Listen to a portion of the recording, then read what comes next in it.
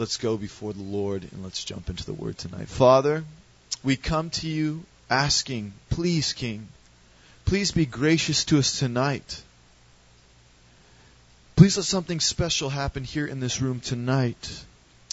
Would your Spirit come and hover over us in such a way that people would be changed, in such a way that people would be pushed in a direction into the things of you, in such a way where they'd see the grace and mercy and make a decision to chase holiness because they are so grateful for what you have done. Father, we would ask that your Son would be lifted up in a special way tonight, that all would see that he is the great King. We give you this time. Please bless us. Please give me words, Father. Please help me. In Jesus' name, amen. Amen. That was my phone, so I think that's the Lord telling me, turn that off. Okay, I received that, Father, and it's going off. We'll be in 2 Kings chapter 20 tonight, if you have your Bible. 2 Kings chapter 20.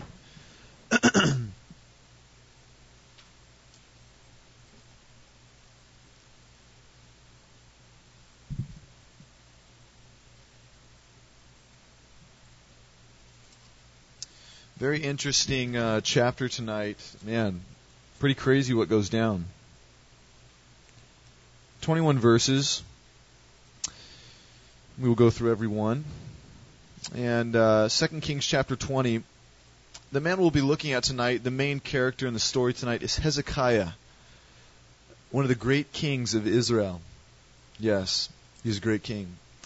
He did what was pleasing in the sight of the Lord. We see, as we've been going through the kings, king after king after king, who did what? Evil in the sight of the Lord. And we spoke about this, just a simple principle last night. If you do what is evil, you will reap what is evil. You do what is good, you'll reap what is good. It's just a simple principle. It doesn't take, you don't got to be a brainiac to understand this. If you obey the commands of God, you'll be blessed. The commands of God are not a burden, just loving God and loving people. No. It's a blessing. It really is. And as much as our flesh does not desire to seek the things of God, when we do, we will be blessed. These kings that chose to bless God were blessed, and we'll see that tonight even with Hezekiah. But the ones who don't, who make these, remember the groves we talked about? The groves, this place of weird sex and orgy stuff happening in these groves, and the idols being put up there. This King Hezekiah came in and broke down many of the idols that were there in the temple, and many of the idols, they cut down the groves, cut down these places, burnt them down. Love that. He made a stand for righteousness. Hezekiah, as we're picking up here in chapter 20, he has just won a great victory against the Assyrians. The Assyrian army came in to try to destroy and wipe out, and I'll just read it for you real quick here in verse 35, if you want to look back in 19. It says, "And it came to pass that night that the angel of the Lord went out and smote the camp of Assyrians 185,000, or 185,000. And they arose early in the morning, beholding that they're all dead corpses." Wow. So, that's what just happened with Hezekiah. A high point in life. Can you imagine? Again, this is crazy. 185,000 people. How many people is that anyways? Okay, look at Angel Stadium. What is it? How many, Jay? 50? 58,000. 58,000 people there. Pack that stadium 3 times over. You have 3 times over, and you have about the amount of people that were dropped by the angel of the Lord. By one. And so you can imagine 185,000. Can you imagine 185,000 coming up against the Riversideans, and we try to take up our swords and go to battle? And you go before the Lord and just please, Father, deliver us. Don't let the enemy run us down.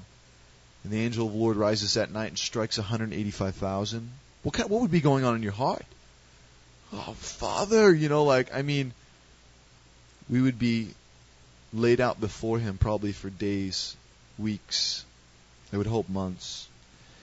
But this is what has just happened with Hezekiah, and so, hey, he's pretty excited. I mean, I can't even imagine the joy. Like, hey, our great enemy has been defeated. He's drop-kicked. He's done. We don't have to worry about it anymore. We'll pick up here in verse 1. Check what happens. Chapter 20, verse 1. And in those days Hezekiah was sick unto death. Uh-oh. And the prophet Isaiah, the son of Amoz, came to him and said unto him, Thus saith the Lord, Set thine house in order, for thou shalt die and not live. Stop there. Oh, man. What had just happened? Victory! 185,000, the Father has delivered us. Nothing to worry about. Smooth sailing from here. All of a sudden, Hezekiah becomes sick. Starts getting a little cough.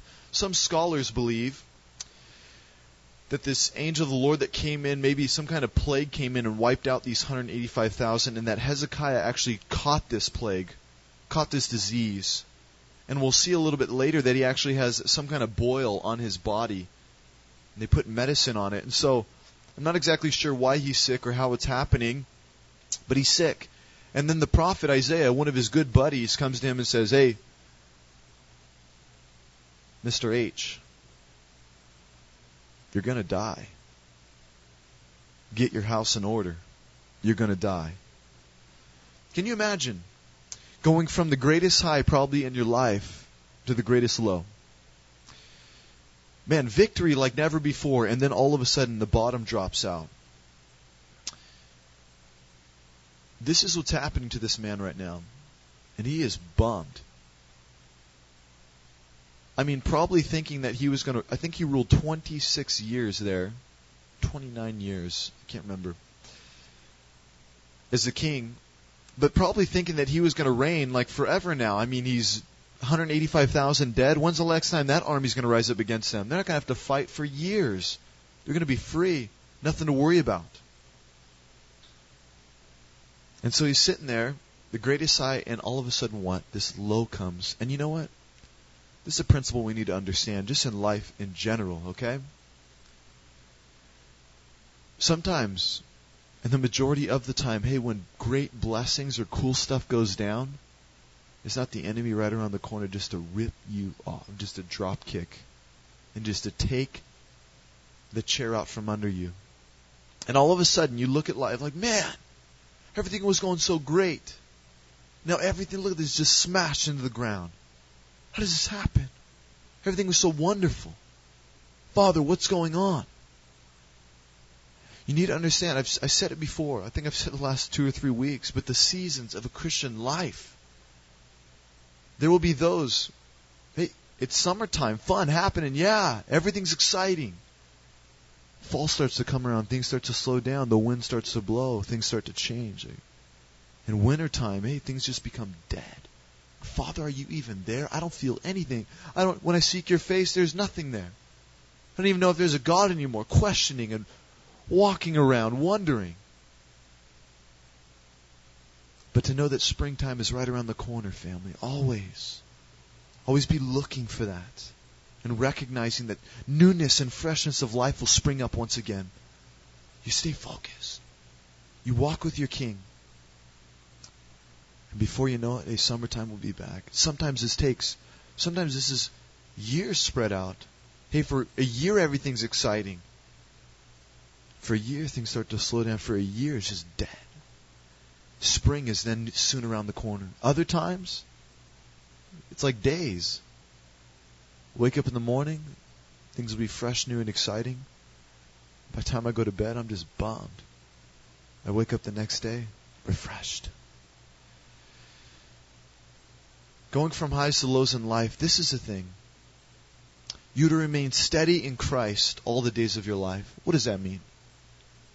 Hey, Christianity does not mean, walking with God does not mean, having a relationship with God, having joy in your heart, does not mean I walk around with a smile plastered to my face day and night like, hey, everything's good, hey, I'm a happy guy, no.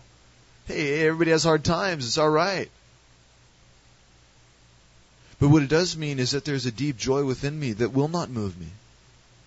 And that, hey, if the deepest, hardest thing comes to me, that my branches are deep, my roots go way deep, in such a way that, hey, when the wind starts to blow, when fall starts to come, when things get cold, and the roots just want to pull up and run, that I have an unspeakable joy on the inside. People look at life and say, dude, how are you going through this? How do you get through this? How'd you do it? It's Jesus and Jesus alone that will do this. It's the King himself who pulls us through day and night. And you need to recognize that within your own life tonight. If you're going through a hard time or you know someone who is, tell them to dig deep. Stand firm. The Father will pull through. He does not know how to fail. He's never broke a promise. He does not mess up. Doesn't know how. Hezekiah goes from a high to a low. He's told he's going to die. Could you imagine? What would you do if you were told that? Are you going to die? Listen. Would it shake your faith? Would you be sitting there cool as a cucumber, just like, you know what? Yeah, I knew I was going to die before. Now I just get to go to heaven sooner. Amen. I think about people who maybe have cancer and only have a certain amount of time to live. Can you put yourself in those shoes right now? Like getting to that place where just like, say you knew you were going to die like 2-3 weeks. Like right now, like, okay, not next Monday, not the following Monday, but the following Monday after that, about 6 o'clock at night, I'll be, hey. What does that do? Does that all of a sudden make you like, I got to get everything right in life? I better start praying every single day? I better start walking with God real tight because, hey, you see, I hope that you just say, well, hey, just like Enoch, been walking with God for 300 years. I'll just keep walking with him. And when Monday comes, just keep walking with him when I get to heaven. That's cool. Everything is okay. Everything's in line. Everything's in order. Walking with God daily, family. It's consistency, yes. Isn't that the power of community? Having brothers and sisters around you to build you up and to encourage when hard times come. So please, recognize these things. You know, I'll approach it. I will. I just felt this real quick. I feel there are many in the church. It's hard to get involved or it's hard to meet people. It's hard. No. Well, Josh, it's not for you because you're a loudmouth and you're obnoxious and you just hang out with all these people, you know. It's true. It's true. But, you know, I don't really like, it's hard for me to talk to people and hard for me to get it. But listen, I really believe it's the same for everyone. It really is. That if you desire to get plugged in or hooked in with a certain people or group, whatever, then make the effort, put forth. I think of Sal. Man, I mean, for like, gosh, when he was, you know, Sal had just been walking here close to the family for, what has it been, Sal, like 6 months or so? Maybe 8 months? Yeah, no, with the family here. Yeah. And it was just like every day, just like, Josh, what are you doing, man? You guys going to hang out? What are you going to do? You know, just like every day, just like, you know, it's just like, because he's just persistent, man. Just desires to be a part of the family. Just wants to be plugged in. Just wants to be connected. Just wants to be built up and encouraged. Wants to be prayed for. Wants to talk about Jesus. And that's what it takes. If you desire it, you can have it. But people find excuses. The church is too big. Or the church is too small. I don't want them to know what's going on in my life. They kind of want to get in all on the inside and stuff. I'm not down for that. There's too many people here. I can't talk to anybody. Just people running by me everywhere, you know. Community is very, very important. Because when highs and lows come, you need the brother and the sister there to carry your burden and to minister and to encourage. You got to be able to bounce things off people. You can't get inside your own mind and just get locked up. Hezekiah, faced with a huge, huge thing. Set your house in order before you die. That's what Isaiah told him, the command. Interesting. Set your house in order. This is important for especially us men who will have families one day. You were to have your house in order. If you die, what will happen? This is also important for those of you who are leading in any way. The pastor of a church, if he is to die, what will happen? Will the whole thing fall? Something is wrong. Needs to have the house in order. And in any kind of ministry, I am confident that if I died today, that this study would continue on next week. Because there are brothers here who can teach. There's been times when I haven't been here, and things run better than when I am here. So I praise God in that. I'm telling you, it's not because I've done something really special. I just figure that, hey, people need to learn to minister. And people need opportunity.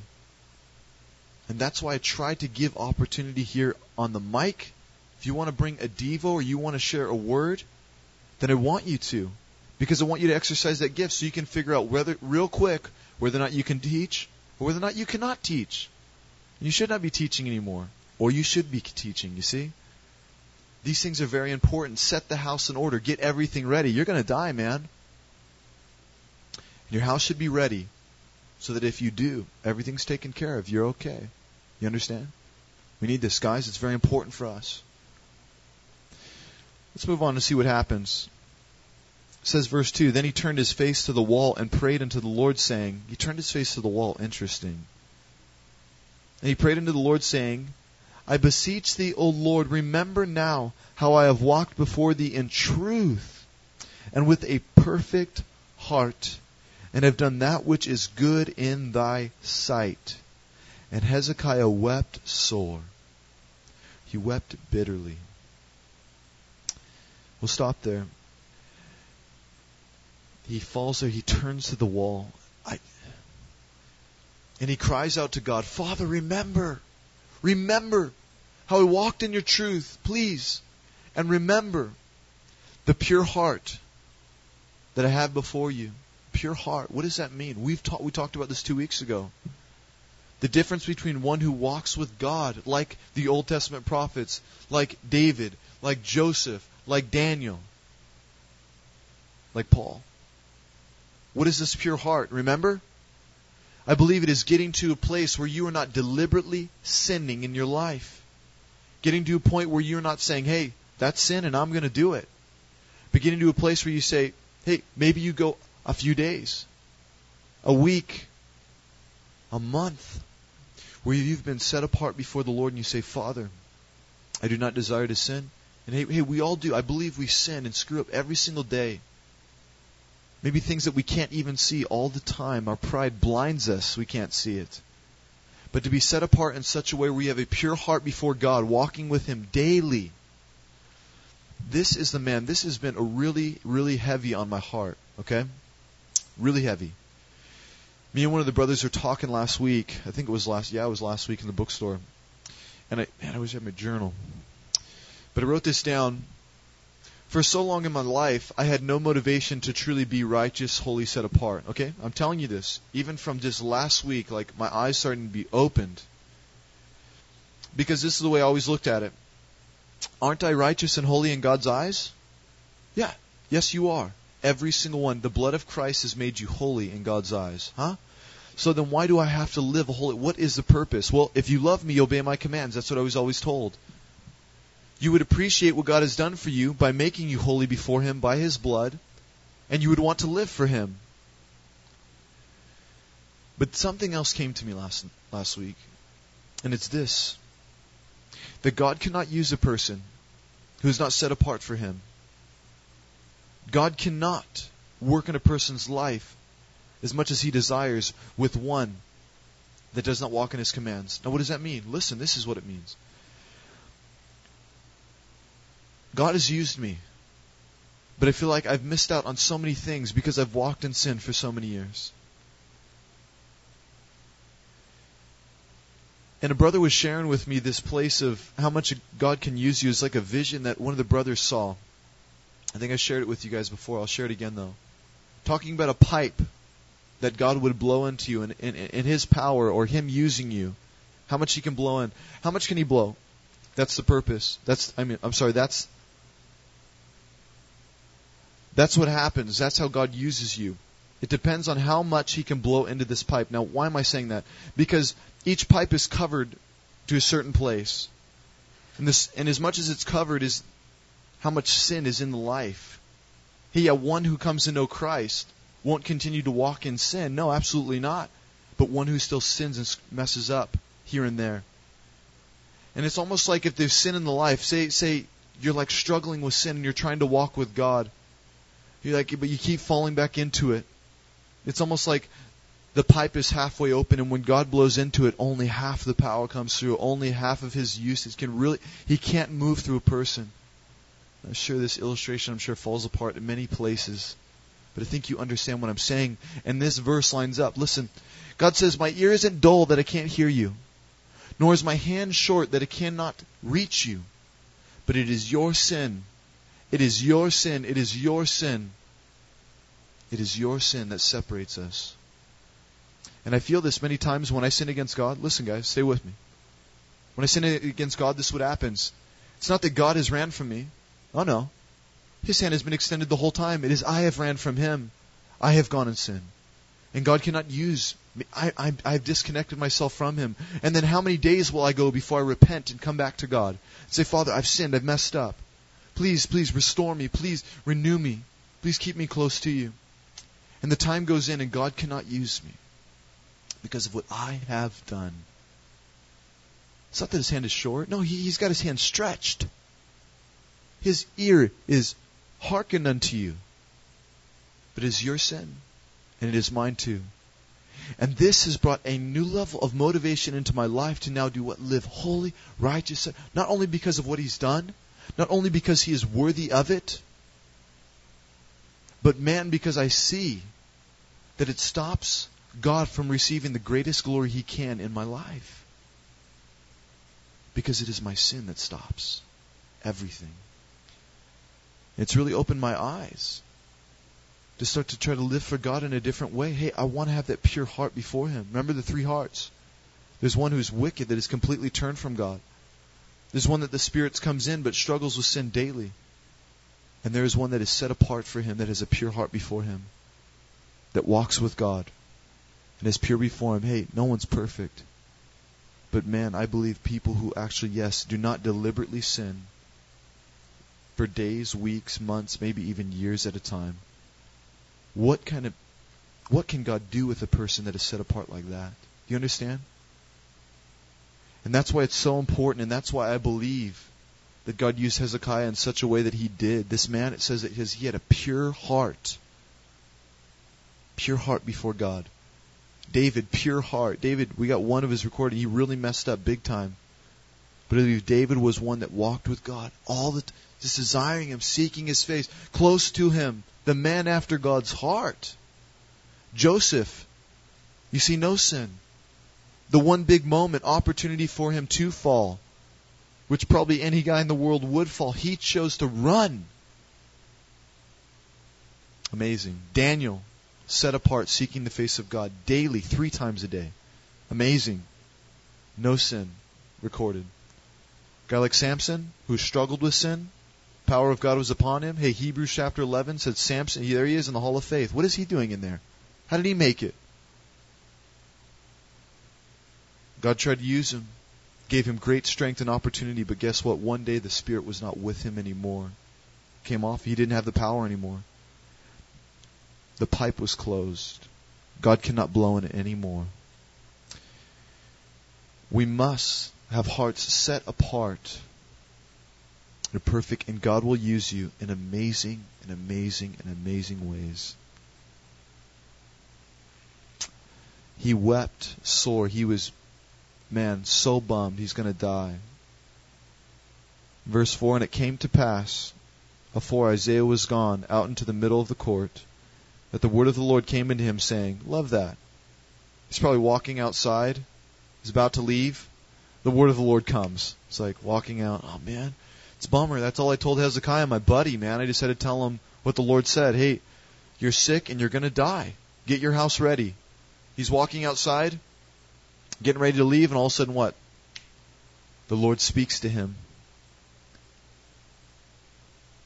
He says, turn again and tell Hezekiah, the captain of my people, thus saith the Lord, I have heard thy prayer, I have seen thy tears. Behold, I will heal you.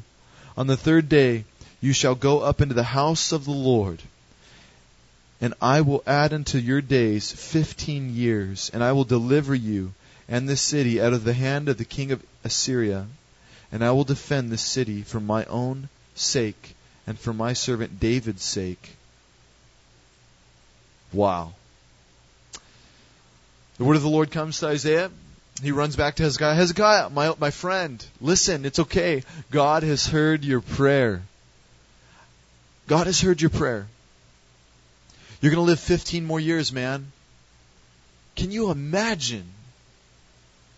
You know those times? This used to happen to me all the time with my car. Okay, those of you who don't know, before I had the Rover, all right, I drove beaters, man. Okay, we got the 89 Honda Accord beater. Okay, this thing is like hand me down like 4 times, all right? And this thing, I got it for $3. Yeah, free. Drove that thing into the ground till it like sounded like a lawnmower. Then no more. Then, next car, we got the 78, 79 Lincoln Continental, the biggest car like ever made. Okay, this thing's a tank. Those of you who rode in it, you know what I'm talking about. And I mean, you could fit 8 people in there comfortably. Okay, I mean, this thing was bad. Only two, 2 rows in that car. It was a mobster car. Okay, we fit 5 people in the trunk. I think it was like awesome. Kev, I think you were one of them. No, I'm just sorry. Kev remembers the car though. But anyways, and then we had the 91 Toyota Corolla little beater coupe. And I decided to do something crazy. I put an exhaust on I mounted this thing under the car, like not, okay, you're supposed to mount them on the back. I mounted it directly under the car, because it just sounds way louder. All right, and it was so loud. I mean, you could hear me from like a mile away, huh, Robert? Like it was like louder than any, like those, those like rice burners, like cool guys, like roll up next to me. It was like, you ain't got nothing on me. It's like, wow, it was just like so loud, but it was annoying. And it rattled the inside of my car, okay? Like I'm telling you, like the mirror would rattle, and all the nuts and bolts started to come loose on the car because of this thing. I'm dead serious. Stuff started to fall off. We had lots of problems with it. Anyways, these 3 cars all given to me for free, and I'm telling you, adventure after adventure I would have of being all stoked and just like, I'm cruising, all right, we're getting ready to go do this, and all of a sudden the thing would just break down. I'd just be like, oh, Father, please, But I would get to a point, this would happen. I'd start working on the car, trying to figure out what's going on, and the Lord would just be like, are you done? Like, when are you going to be done? And I would keep thinking like, okay, I think of something else, before I pray. Like, I just try this. I always come to the end of the road every time. I remember one time I was over there, RCC. My car just broke down. It had been left there for 2 nights because I couldn't get it running. And so I came back the 3rd day, and I'm sitting there trying to work on this thing. And I like started it like a few times. I'm like, and the Lord's like, why don't you just ask me? And I'm just like, okay, let me just try it a couple more times. Just like, why don't you ask? No. Okay, I just got to try because, those times of coincidence, like you pray and then things happen. So this might, be the opportunity where it's just going to start over maybe. And then I'm going to pray and then it's going to start over. So I need to try it 2 more times, So I'm like sitting there trying to, and then I sit there and I'm like, fine, like I'm at the end of my road. I'm pretty much dead. I don't have any more years to live. Would you just please help me? And then doubt. And I'm sitting there like, what?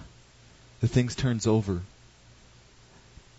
I remember one time I got out of the car and I did like an all-you-can. Like, I don't know if you remember like Ken and Ryu back in the day, but Street Fighter, that video game. I did one of these like right there, like, oh, you can, And this woman was walking by pushing her baby in the stroller, and she's like, what's going on, But it was like the greatest joy filled, man. It was some of the greatest moments. You could never understand, you weren't there. But those times, like when, hey, the lowest of the low, I would get so frustrated, like, Father, why can't I just have an okay car like everybody else and just be able to drive from one place to the other without breaking down? And the Lord taught me so much through that.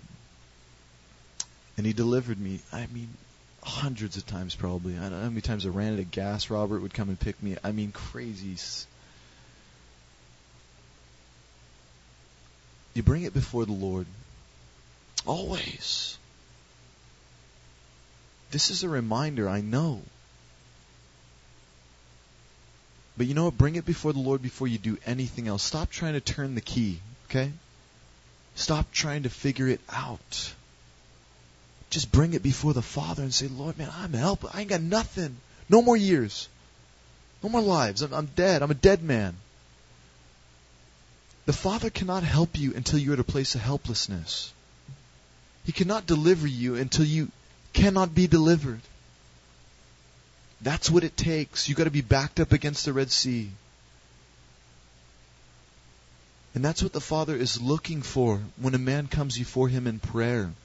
One who is broken. And that is what we need to be. Many of our prayers are worthless and a waste of time. Because we have not been broke. We are not at a place of truly coming before the Lord. You know what I'm talking about? We just come before, it's like, hey, Father, hey, just help me with this. Please, come on right now. I need this. No, you don't. I heard a pastor a couple weeks saying, I wrote this in my journal just last week, that if you have a problem in your life, you were to go to God and sit before Him until your problem is dealt with in your heart, where you have peace, where you can sit there and say, okay, everything's cool, I'm all right. The pastor was saying that he would read sometimes through the Psalms and he would keep reading and keep reading and keep reading until what? Until he saw a picture of himself in the Psalms and he saw himself delivered. And then he would have peace and he'd say, okay, I'm good. And you know what happens? Christians walk around day and night with things piled up in their lives and things going on. We just kind of push it down like, hey, the Lord's going to work it out. Everything's okay. But then these little things, just little things here and there. And you don't go and sit before the Lord about these things one at a time. Hey, some things you can sit before God seriously. Sit before God for 5 minutes and the Father will heal that and work that problem out. Other times what happens?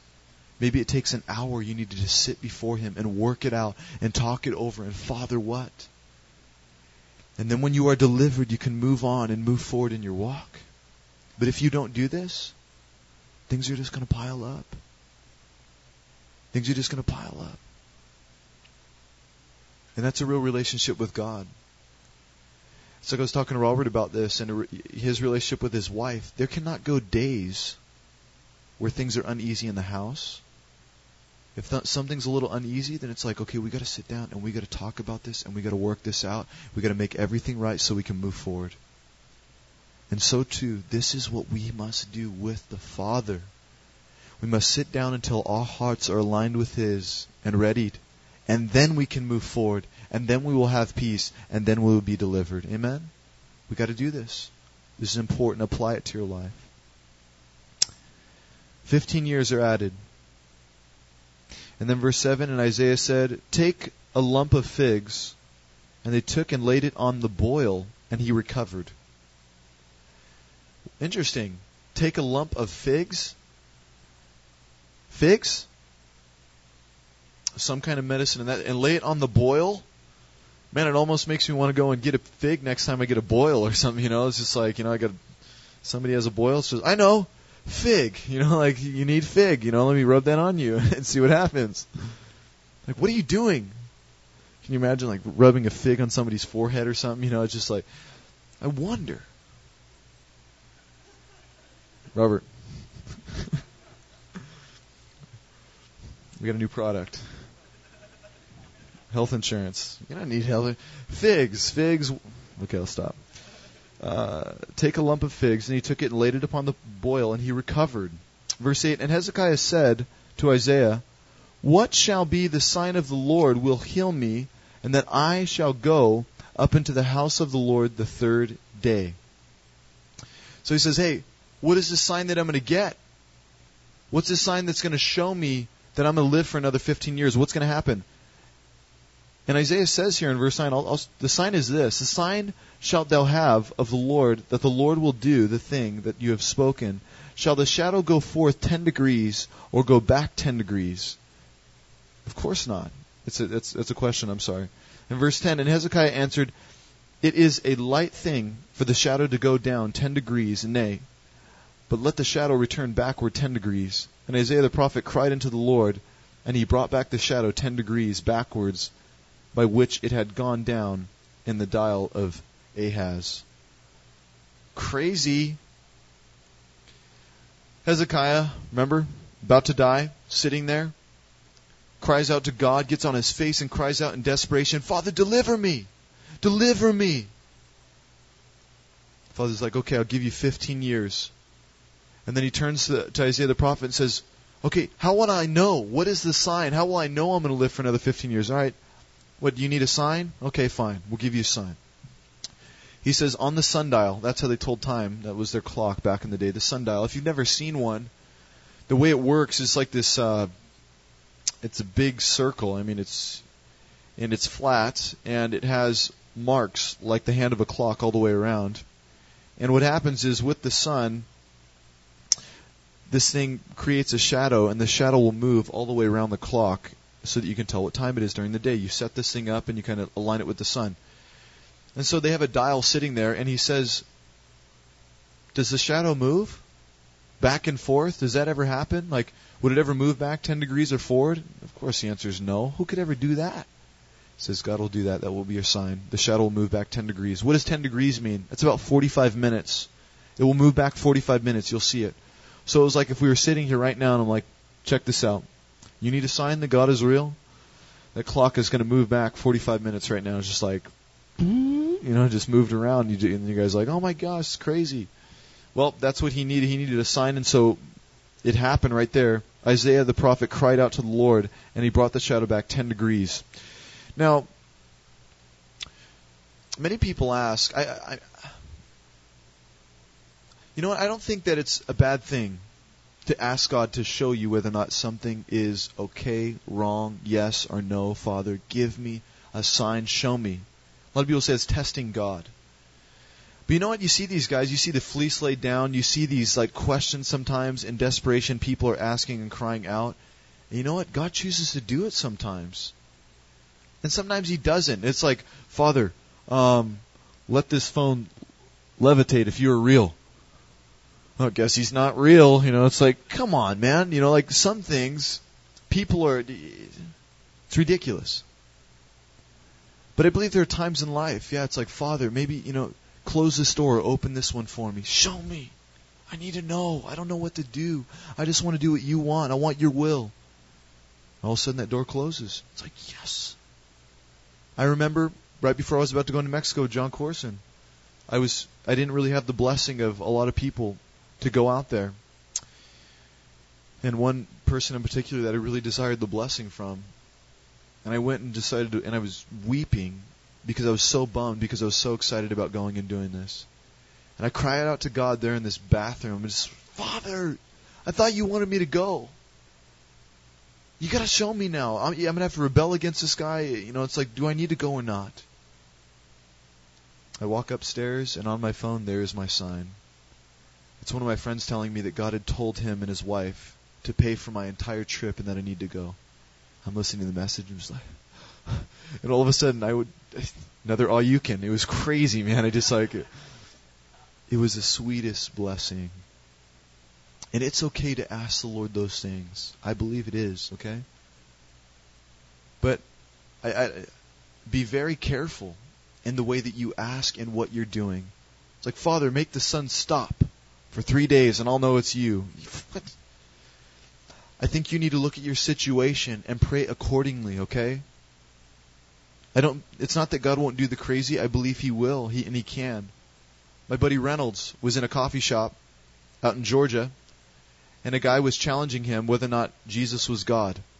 And Reynolds, he looked at him and said, why don't you ask Jesus yourself if He's God? And then he was like, what did I just tell him to do?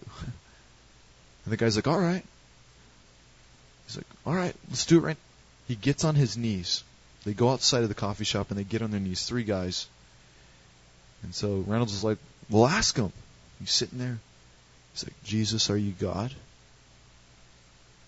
There's just silence. And Reynolds looks over, he's like, what did he say?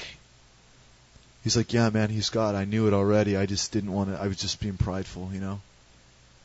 And Reynolds looks like, amen. And the guy, he ended up accepting Jesus Christ right there on the sidewalk. It's okay to step out and watch your God do amazing things. He will pull through. Just be very careful in the way that you bring it to Him. Don't mock God. Don't act like you have control of Him.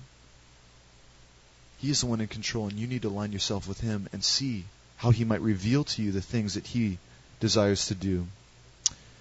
Let's move on to verse 12. At that time, we got a long name here, Berodak Baladan, the son of Baladan, king of Babylon, sent letters and a present to Hezekiah, for he had heard that Hezekiah had been sick.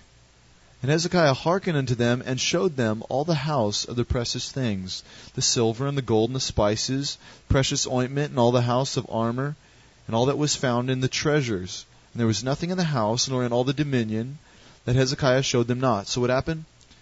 Hezekiah, right, remember he's sick, but he's going to live for another 15 years. And some of the kings there in Babylon hear that Hezekiah the king is sick. And so what do? They send him like kind of a get well card.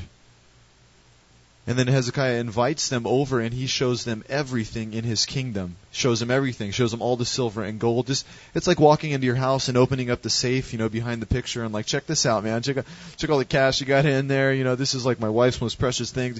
Just showing everything in the house. That's what he does. And look what happens in verse 14. Then came Isaiah the prophet unto King Hezekiah, and said unto him, what said these men, or what did they say? And from whence they unto thee? He's saying, where did they come from, and who are these men?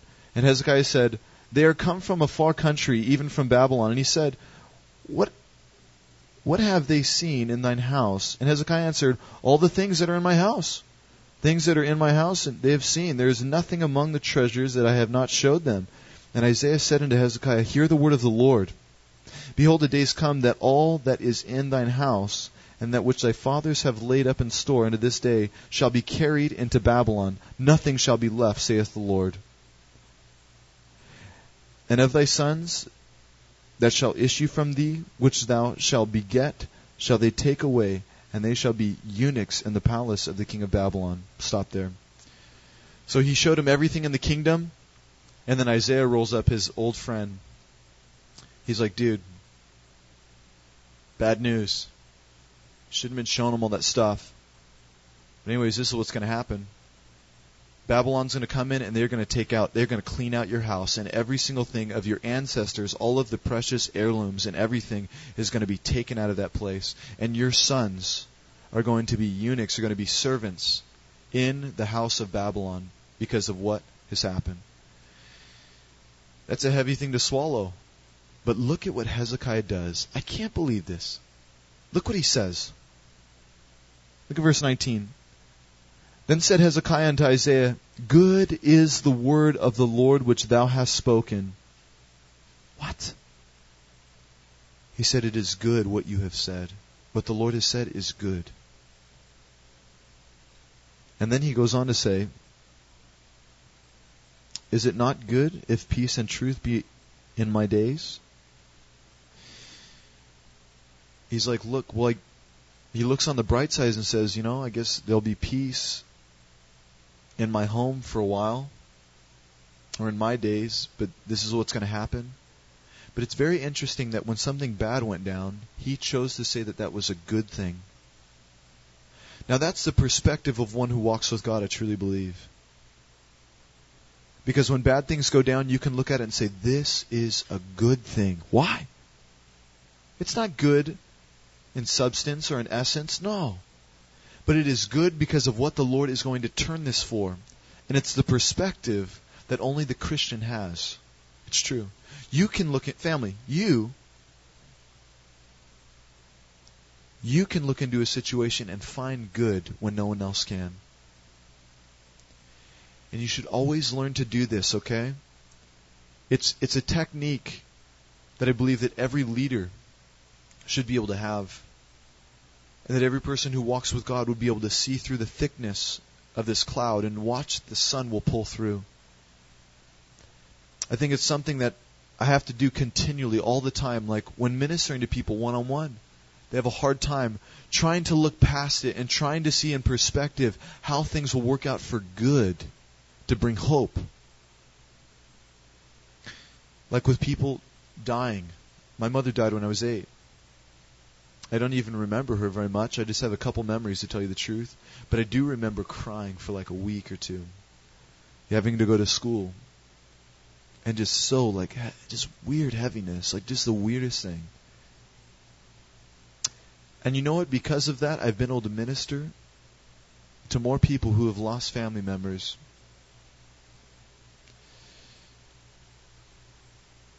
It's amazing how God takes the hard times and turns them for joy and for opportunity.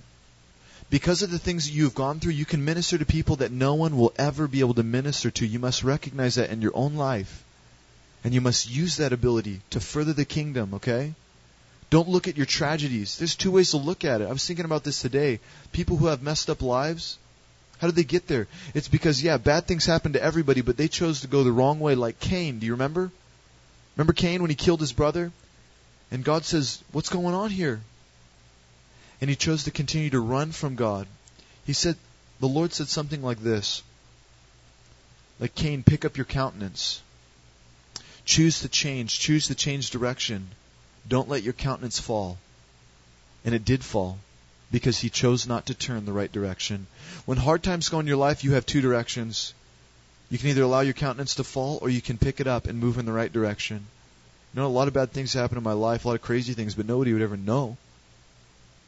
And a lot of things in my brother's lives, but nobody would ever know. And I just look, a lot of things in my dad's life, just the hardest, man. But nobody would ever know, man. My pop's just the way he looks at life, and he's just jolly guy, just easy going, loves people, and really kind of shy and kick back, and just a nice guy. Life can destroy you, or it will make you. You'll be able to change and help and work in people's lives like never before because of the things you've gone through. Use those things. Practice that. As you're talking to someone and they're sharing something with you, be asking the Father, Father, how can I see through this situation to bring hope? When a woman is pregnant and she has a baby, she's going to have a baby, right before she goes through mass amounts of pain to have this baby. But when the baby is born, she forgets about the pain. And if you can explain to her the hope that will come, you're going to be holding that baby in your arms, and you'll be able to look into its face. You'll be able to raise this child and love on it, to pull the person past the pain. Jesus gives this illustration. He says, you're going to face many trials and tribulation in this life, but behold, I've overcome this life. I've overcome this world. It ain't no big deal. I got it under control. Choose to look in this perspective. Choose to find life in the hard time. Amen? Verse 20 and 21, and the rest of the acts of Hezekiah and all his might, and how he made a pool and a conduit, and brought water into the city, are they not written in the book of the Chronicles of the Kings of Judah? And Hezekiah slept with his fathers, and Manasseh his son reigned instead. And that is the end of the chapter. Hezekiah did he did some great things, but things that still last to this day. Did you know that? Right now, if you go to Israel, I love Israel.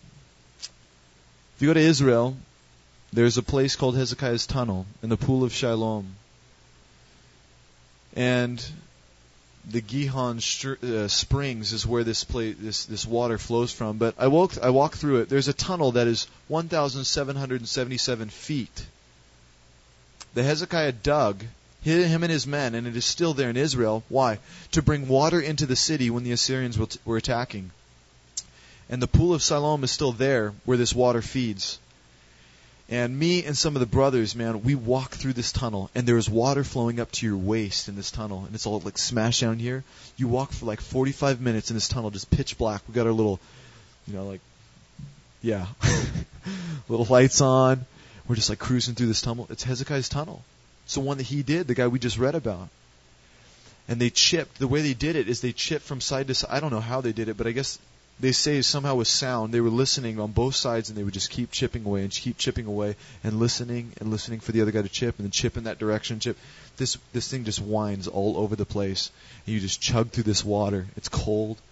We got video of it too. I should have showed you guys, and it's sick. We're like all breathing hard because we're all tired of walking through this tunnel in this water. It's just the sweetest thing. If you ever go to Israel, it doesn't matter how cold it is, go through Hezekiah's tunnel. It still remains. The pool is there. A great man who followed God. God gave him 15 years. God wants to use this family. He really, truly, every single one of you, He wants to use you even tonight. He is ready and willing. But it is only those who desire it. It's true. And so I would even ask for a change of direction in our hearts, man, just to say, you know what? I'm ready to move forward in a powerful way, to be taking these things that we've talked about tonight and applying, and just taking baby steps in that direction, just moving. You don't have to be like Peter, jumping off the cliff. I know some of you are, and that's great. But just to start to move in that direction. The key to listening to a sermon is to walk away changed every week. Can you imagine all the sermons you've listened to, and if something was changed or something was altered, where we would be at? But so many we let go in one ear. We are not only be hearers of the word, but doers. How are you to do this message? Let's do this message tonight. Let's do it in a powerful way. Let's step forward. Let's be people on this earth who make a difference. Amen? You're more than welcome to invite friends out next week to the Agape Feast as we will celebrate Jesus. Have a party in His name. And Hezekiah was one who feared Jesus, one who looked to Him daily, one who desired the things of Him. Let's be Jesus people. That's it. It's simple. Walking with Jesus, talking about Jesus, loving on Jesus. That's it. Let's be Jesus people as you leave tonight. Love on one another. Encourage. Let's be ready for next week. Amen? Let me pray. Let me pray for us. Oh, Father, thank you for the work you're doing here in this coffee shop. You're a great king. You are greater than Hezekiah. You are greater than David. You are the great king. You are greater than every great king who has ever walked this earth put together. There is no one like you. And we are so blessed that you would allow us to serve in your army, that you would allow us to be a part of your kingdom and have any part of service with you. We've committed treason. We do not deserve your blessing, nor your hand stretched out to us. And we are forever thankful. Thank you, Jesus. Thank you for the work you're doing in us. Please bless these tonight, Father. The things that I've said that don't line up with you, just let them fall. Just let them not remember a lick of that. But the things, God, that you have ministered to and ingrained in the people's hearts, let them remember tonight and sleep on it and meditate on it and wake up tomorrow morning practicing, walking in you and to you and for you. And so, Lord, we lay our lives down tonight. Maybe you come tonight, you just need to lay your life down before God and say, Lord, I just need to walk with you. I want to be close to you. Then you make a decision to do that. You make a decision within your own heart to say, yes, Jesus, I want to follow after you all my days. I want nothing else. I'm down for you and you alone. You can make that decision within your heart. Father, help us to move forward tonight. Thank you for the work you're doing in us. Bless these people. Bless them, Father. Please bless them. In Jesus' name, amen. Amen. Amen. Amen. Asti, come up here.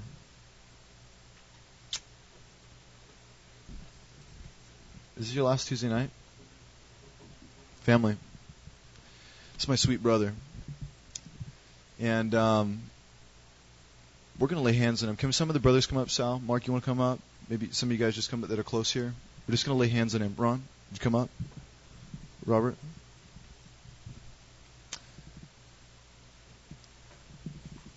We need to pray for Austin, okay? He's my dear brother, and he's going to Iraq next week, I think. Don't know the exact day, but next week for sure. And, I just want to pray that God would protect. But even more than that he would be able to minister to those brothers out there who need it. There's people struggling and hurting out there, and they don't have anything. Many wondering maybe why they're sitting there in Iraq, what's going on. Some doing missions and doing what they're supposed to. There's just a lot of things going on out there. I bet lots of confusion.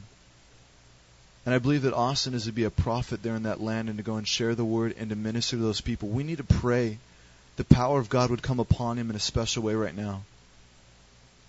And that he would be lifted up, okay? And that a great work would go through him and that he would be strong. And so please, pray with all your heart, okay? We got to talk to God right now. We got to really ask the Father to bless him. Father, please hear this prayer, King. I just come to you for my brother, and I just thank you for him. I thank you, Lord, that you brought him to us and the great relationships we've been able to have. And Lord, I ask that right now that the heavens would open up and that the Spirit would fall afresh on my brother in a powerful way. And that God, he would be a prophet in that land. And that people would hear the truth coming from his voice. And you'd give him supernatural words to speak. That you'd give him hands to touch, to heal. That you'd give him power so that he can make a difference there and walk back feeling that he had accomplished what he was to do. And I pray that you would protect him, Lord. I pray that you would send 10 angels with him, please. Please, just 10, Father. Would you just put 10 around him, and they would walk with him until the day he gets back. And that he would see it in front of his own eyes, the supernatural. When maybe it seems as everything is to go down, but all of a sudden your power and your glory comes through in a mighty way, and you protect this man. And he is sanctified, he is set apart. We pray for holiness, God, that he would be able to be a man that seeks your face every single day. And that God, as he fails within himself, that you would raise this man up, that you'd send also, please, Lord, 1 or 2 angels just to minister to him and to keep his heart right and just keep his heart just focused on you. And that, Lord, as he digs into the Word, this would be some of the sweetest time in his life because he would grow and experience things that he never has. It's time in the desert. He gets like Moses did, like Paul did, like Elijah. And I pray that this time in the desert would be sweet unto you. So, Father, bless your son, please. Have your hand upon him. Walk hand in hand. Do not let him go in front of you, nor behind you, but hand in hand with you. Bless him, we pray, in Jesus' name. Amen, amen, amen, amen. And I would please ask, I believe that the Lord over the next 7 months, 8 months, might even just put it in your heart randomly to pray for Austin. Just get on your face and lift up for our brother, amen? We got to pray for him, okay?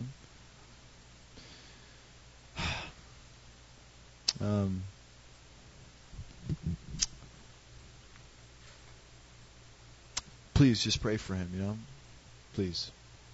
I'm going to be praying for him too. I think, remind me to come and bring it up here at the study so that we can pray.